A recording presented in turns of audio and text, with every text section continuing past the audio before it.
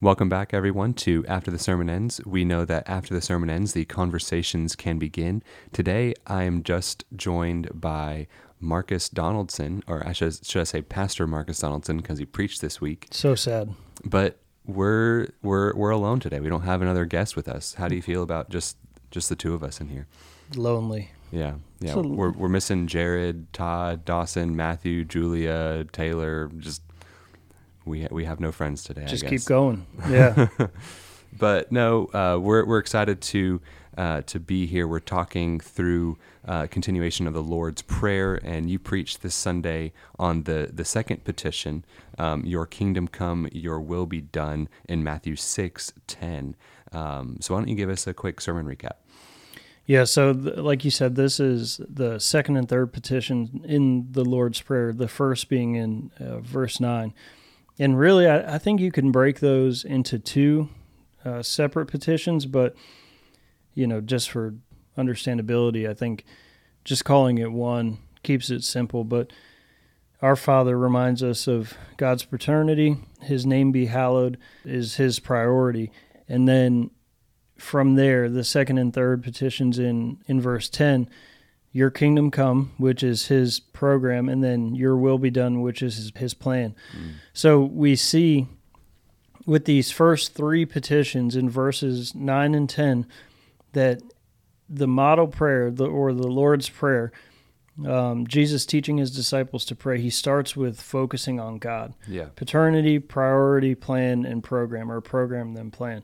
Mm-hmm. And so I think that's a pretty important distinction, just to sort of recap, that our prayer should begin with focusing on God. And I'm saying that just realizing throughout last week and even this week and this morning that even my prayers sometimes start with others or myself or everything else, and they always get to, like, at some point I always acknowledge just who God is and how powerful he is, how all-knowing he is, how ever-present he is, and my reliance on him. But I think Jesus kind of reprioritizes that approach to focusing on God, and then we'll see in the later petitions that then it becomes about our petitions or the petitions of others. Right. Yeah, I think that's been such a good distinction for us as a church to see. Our prayers should start with the preeminence of God, and praying, acknowledging to whom we are praying and the priority that he has in our lives, but also getting with his plan, getting with what he wants to do, and aligning our hearts with that. I think we talked last week on our podcast about how, I asked the question, it was like, why start with this? Why start with Our Father in heaven, hallowed be your name? Is it something that God needs to be reminded of? But you mentioned about how it's more so giving us a reminder. Mm-hmm. And I think these next two petitions are the same thing. When we pray, Lord, your will be done, it's not as if like his will being done is going to be in question, but it's we can know and we can expect, especially if we trust in his sovereignty, that his will actually be done, but it's his will being done in our lives and our hearts coming alongside and aligning with that. That was one of the things that I tried not to box us into, that trifecta of interpretations for this passage, and really kind of the whole prayer. But those three interpretations, I think, is specifically in verse 10, that first petition, your kingdom come, I think Jesus is referring to that eschatological, the end of the time, the consummation of God's reign through Christ, his eternal reign. Where he's ruling, he's Lord and King of all, just like he is in heaven right now, but he is on earth. Now, obviously, he is overall and sovereign over all creation right now, but the observation that we made from this passage is that he's not currently reigning like he is in heaven on earth right now, if that makes sense. Yeah. I did want to ask you about that. With those three interpretations, the ethical, evangelistic, and eschatological. There you go. With those three interpretations, and you said different commentators have made those different three interpretations, and sometimes they're blended together. What stood out to you, or what made you lean towards that understanding of the eschatological interpretation over the others? Yeah, so there are a few indicators in the Greek, but I don't want to make it super complex right now. Yeah. But I think that the eschatological makes the most sense here, not just grammatically, but as the focus of Jesus' ministry. Repent, for the kingdom of heaven is at hand. Yeah. And a few other places where he plays. I don't know why I always mess that word up. Prays, similarly, where the end time is in focus. He's teaching about the end time. He's preaching about the end time. He's teaching about the imminent arrival of his kingdom on earth as it is in heaven. So I think that one fits the best, but then it allows the two to become implications of that one. So what I mean is, because the kingdom's coming, and because his will be done on earth as it is in heaven, that drives our evangelistic efforts. That drives our the believers' ethical demands or priorities. Right, like we live God's way, not our own way, not the world's way. We evangelize because we know that there's coming a day where the Lord will return, and all who haven't believed in him will be separated from him for eternity. And sort of what I started with on Sunday was really the trifecta, like the beautiful week that we had, where our strategy is really kind of taken shape. Where on Wednesday, last Wednesday, we were at Walton Summit. We kicked off that partnership. Yeah. You were there, so it kind of feels weird telling you, but no, you're good. For the for the listener. Yeah, for the listener. It was just making hamburgers and hot dogs and playing some games with some kids, but for the foreseeable future, at least, we're going to be able to go and drop off some snacks for their after-school program, and then share some devotionals with some of the middle schoolers there for their middle school group. Yeah. And that's an exciting opportunity, because we're going to be able to build relationships with people to where we can have gospel conversations throughout, serve them throughout, get to know them throughout, all for the purpose of making disciples. And then we announced on Tuesday that we're going to be shifting to an all on-campus focus for our Wednesday night activities. And one of those is basics, which is pretty new, and students as well, which is new. But we're creating learning environments because we believe that in Scripture, disciples are learners. In Luke 11:1, Jesus says, teach us to pray. When he rose from the grave in his post-resurrection ministry, which was 40 days, he spent that time teaching the disciples about the kingdom of God. Mm-hmm. So disciples are fundamentally learners, and we're doing that. So we're making maturing. And then good. On Sunday, Dawson Murray, first sermon ever on a Sunday at least, got to preach at Talmo Baptist. So we're sending disciples. And really, even weeks before that, Malachi Mills, our worship pastor, he's been at Airline Baptist leading worship as well. So we've been doing it for a while, but it was beautiful to kind of see it all, like a preview of it last week. Yeah, just all in 1 week, even in like the middle of the summer. Right. We're still trying to develop and continue on with the maturation of those programs and activities, not for the sake of being a productive, good church, but because like this is what we see in Scripture and this is what we want to carry out. And so that's, to tie that back in, that's why I don't think the ethical fits, right? It's not, we're not trying to make just better people or a better society. We're not trying to make sure that these kids at this after school program. There we go. That's what I was trying to say.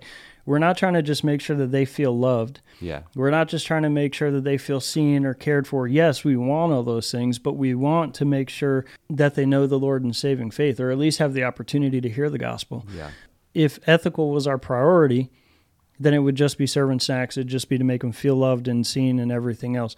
The same with evangelistic. If it was just evangelistic, you don't have the urgency of evangelism without the understanding that there's coming a day where people will be separated from the Lord because of their sin if they haven't believed in him. Yeah, for sure.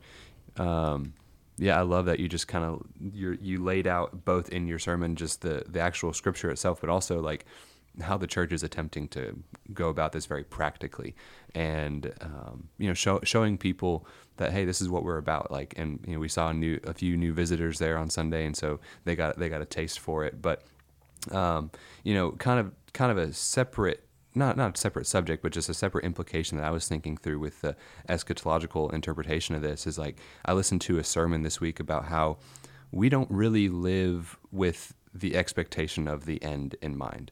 We try to squeeze all that we can out of the fun and joy and everything else out of this life, and we don't necessarily have that mindset of my hope, my true goal and passion is to see God's kingdom finally come on this earth.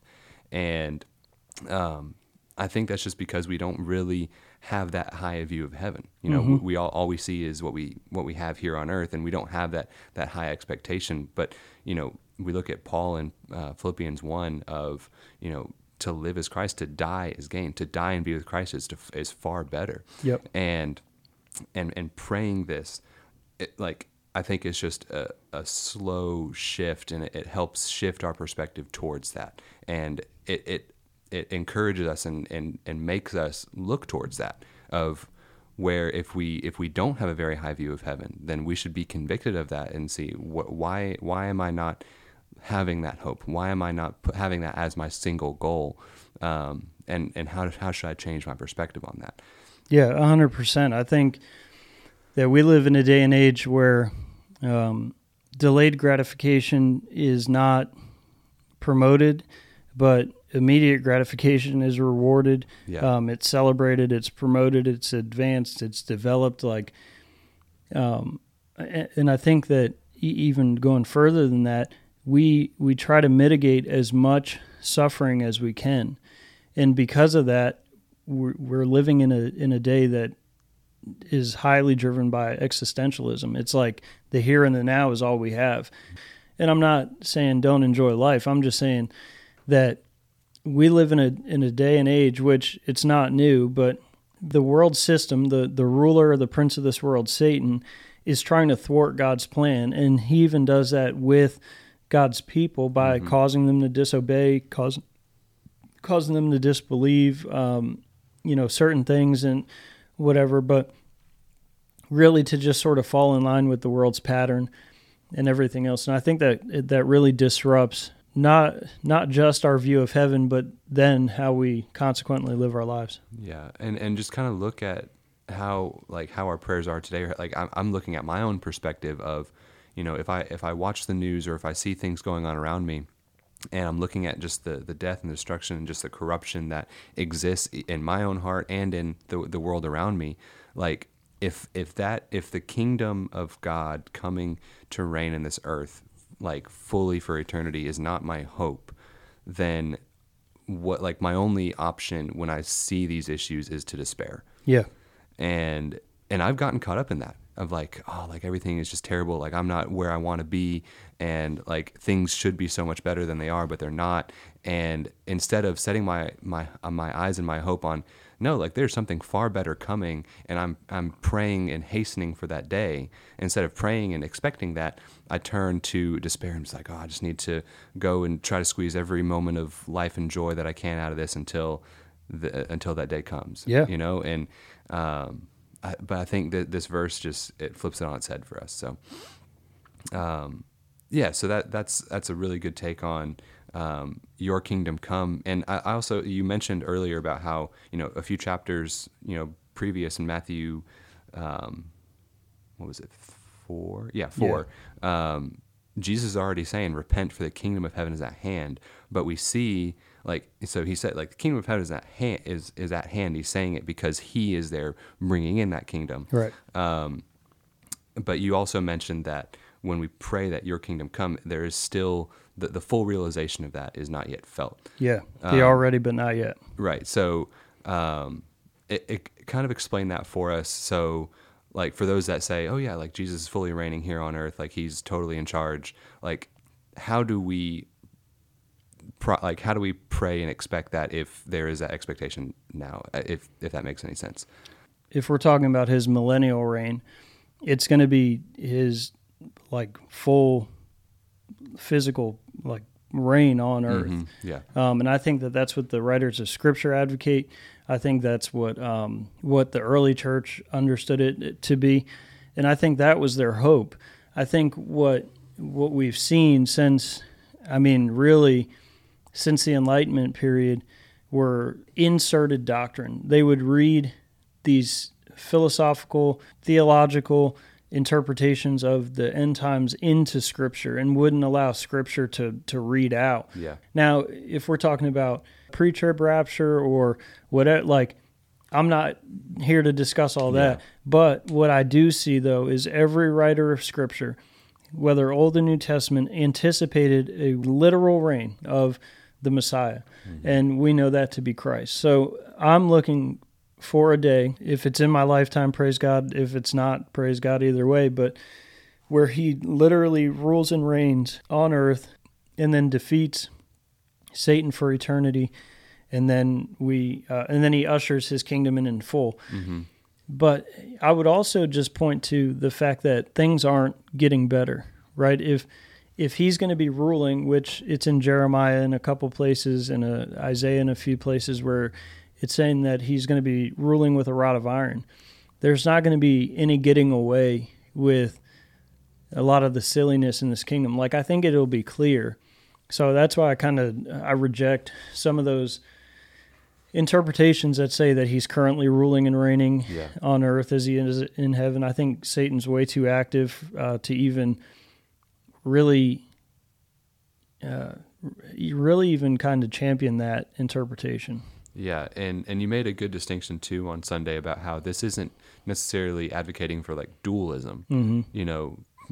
God is definitely in control, and he allows Satan to do certain things on earth and be the ruler and the prince of the power of the air. Right. And so we can fully trust, we going into the will, we can trust that will of purpose, but it's not necessarily his will of desire or adhering to his will of command either. Right. So take us into those. You I just mentioned them, but you identified these three wills on Sunday. And is it praying for all three to come about, or what kind of goes into that verse? Yeah, so we're talking about God's plan now, and his plan, right? Your kingdom come, your will be done. That will being done, those three distinct aspects that we see in Scripture, his will of purpose being that final, the plan that he made in eternity past, the one that we can't even comprehend how he made and understands and everything else. But when we understand that God is all-knowing, ever-present, and all-powerful, then we accept it, right? Yeah. We may not understand it, but we accept it. But talking about that dualism just for a second, we have to keep in mind, especially with that observation, because that came off of the back of your kingdom come, that implies that he's not currently reigning on earth as he is in heaven. Sovereign over all, but not currently reigning as he is in heaven. But then going into that will of purpose, it'll happen. It always happens, and it will happen completely. But it's comprehensive. It's vast. It's really hard to understand. But we read Isaiah 14:24. The Lord of hosts has sworn, as I have planned, so shall it be. As I have purposed, so shall it stand. His will of purpose, it'll happen no matter what. It's vast, comprehensive, can't really understand it. Yeah. Well, we can. It's not unknowable, but we can't know every little detail. And then his will of desire, that embraces conversion, which is our willing response to the gospel and repentance and faith. And here is where, again, that dualism kind of rears its head. Because the Lord isn't currently reigning on earth as he is in heaven, we see Satan trying to thwart God's plan. And we read 2 Corinthians 4:4, where Paul writes that the God of this world, who's Satan, has blinded the mind of unbelievers to keep them from seeing the light of the gospel and coming to saving faith. And what does that imply? That the Lord is not ruling on earth as he is in heaven. So we're still waiting, or at least Paul was still waiting for that day. But his will of desire, unlike his will of purpose, isn't always fulfilled. There are people who die without saving faith. There are people who reject the gospel. There are people who, even believers, who continue to be disobedient to him. And so we know from 1 Timothy 2:4 that God desires all people to be saved. We know from 2 Peter 3:9, I believe it is, he doesn't desire that any should perish, but that all should reach repentance. Mm-hmm. And so we saw the same thing with Jesus praying over Jerusalem. He wanted all of them to be saved, but they rejected him. So God's will of purpose, always fulfilled, broad, comprehensive, vast, that's always fulfilled.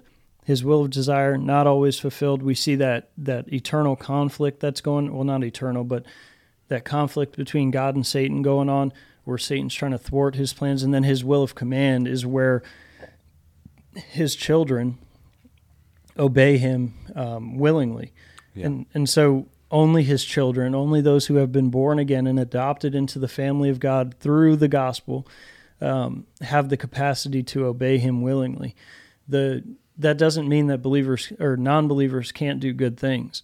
But what that means is that only the believer has the capacity to willingly obey him and not look to it as legalism or, with a grudge or begrudgingly or whatever you want to say. Yeah, because we can't necessarily obey his will of command if we're not part of that will of desire. Like you were explaining, like if we're not if we have not gone through conversion and become saved, then like that's his actual will of desire. That's what he truly wants. Like just obeying some of his commands does nothing according to that. Right. And I think it's cool. We there's like a unique relationship that we have with all three of these wills where we eat with each of them. We have to come to terms with it. We have to trust like his will of purpose. We trust his will of purpose. We want to come alongside his will of desire and truly desire for ourselves that everyone would be saved. And like that will give us that urgency for evangelism and discipleship as well. And then desiring and also following through with the power of the Holy Spirit to obey his will of command. So there's unique relationships, and it's all about aligning ourselves in this prayer of aligning ourselves with his will in each of these ways, which I thought was really, really good from Sunday. Yeah, so that's where that evangelistic and ethical these implications come. Yeah. So we can see it with God's will of command and God's will of desire. Mm-hmm. But the real thing, I think, the real kind of conflict that we have today, or the crisis that we have today, is that we forget things like the Great Commission is the Great Commission, not the Great Suggestion, right? So that's a command from the Lord to go and make disciples. Right. So if we're talking about God's will of command and obedience to that, willing obedience to that, well, then you should be making disciples. Now, what does that look like? Well, that can look a bunch of different ways, and I'm not saying you have to go stand on the street corner saying, repent or you're going to hell. No, I think that there are effective ways today. I think there was a time and a place where street preachers and, these evangelists that would go set up these tents or, whatever. There are tons of effective methods in the past. Mm-hmm. I think today, part of the struggle that I see with believers is that there was a point in time where the pastor started doing all of it. Right. And that's not a good thing. It was meant for all believers to go and make disciples. Yep. And really, what we should do, in my opinion, is not continue to try these old methods that really I don't think are necessarily biblical. Yeah. And I'm not saying John the Baptist wasn't biblical. But what I'm saying is I think that those models, that they were effective in the past, and we should take only what was effective.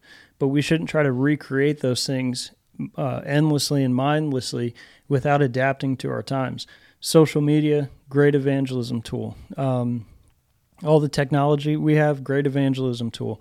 And then really just kind of reconsidering the time, the day, the location that we live in, where, hey, we have a whole community in our backyard. I don't think that they had, I don't know how many stories those apartments are in Walton Summit. What do you think, at least 8? Maybe 5? 4 or 5. How about 8? Yeah, well, I'm just saying, I don't think that they had, this many people living in maybe what? like 2 football field size. Less than a mile. Yeah, definitely less than a mile from us, but in radius, like 100%. 2 football fields, because they're living on top of one another, and they're nice apartments, So here we are. We have a bunch of people living on top of each other, less than a mile from the church, less than a tenth of a mile from the church, straight line. So that we should take that to our advantage and go and share the gospel with those people. So we just need to recreate our approach. Are we going to invite that whole community to the church? Absolutely. But are we going to say, hey, we're having a revival for a week, or just stand outside of their gates and just yell, repent, for the kingdom of heaven is at hand? I just don't think that that's as effective today as it would have been maybe when John the Baptist was doing it or whatever. Yeah. So as we adapt our approach, I think we just need to get with God's plan and make some creative strategies. Yeah, I think just this topic of God's will just gets so put out of whack in church culture today. Yeah. Where I think we confuse God's will of purpose with his will of command and desire.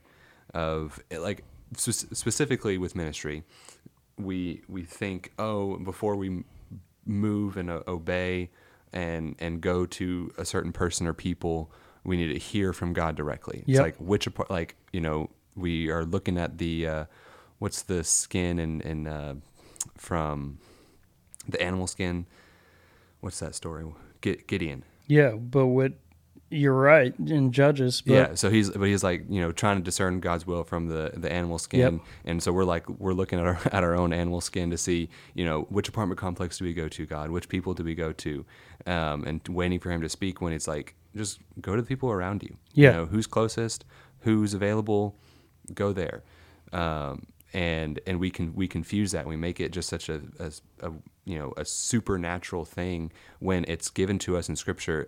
Or people going on mission trips. People think they have to be called to go on a certain mission trip. It's no, just go. Just go. He already said go. Yeah. Go where? Go. Right. Go. Right. Use your common sense and due diligence, and he's given us a mind to do that. Yeah. It doesn't have to be this supernatural thing. And sometimes he might put a roadblock in there and stop us and turn us in a different direction, but that's for the Holy Spirit to decide in the moment. Now, I think, because this is really interesting to me.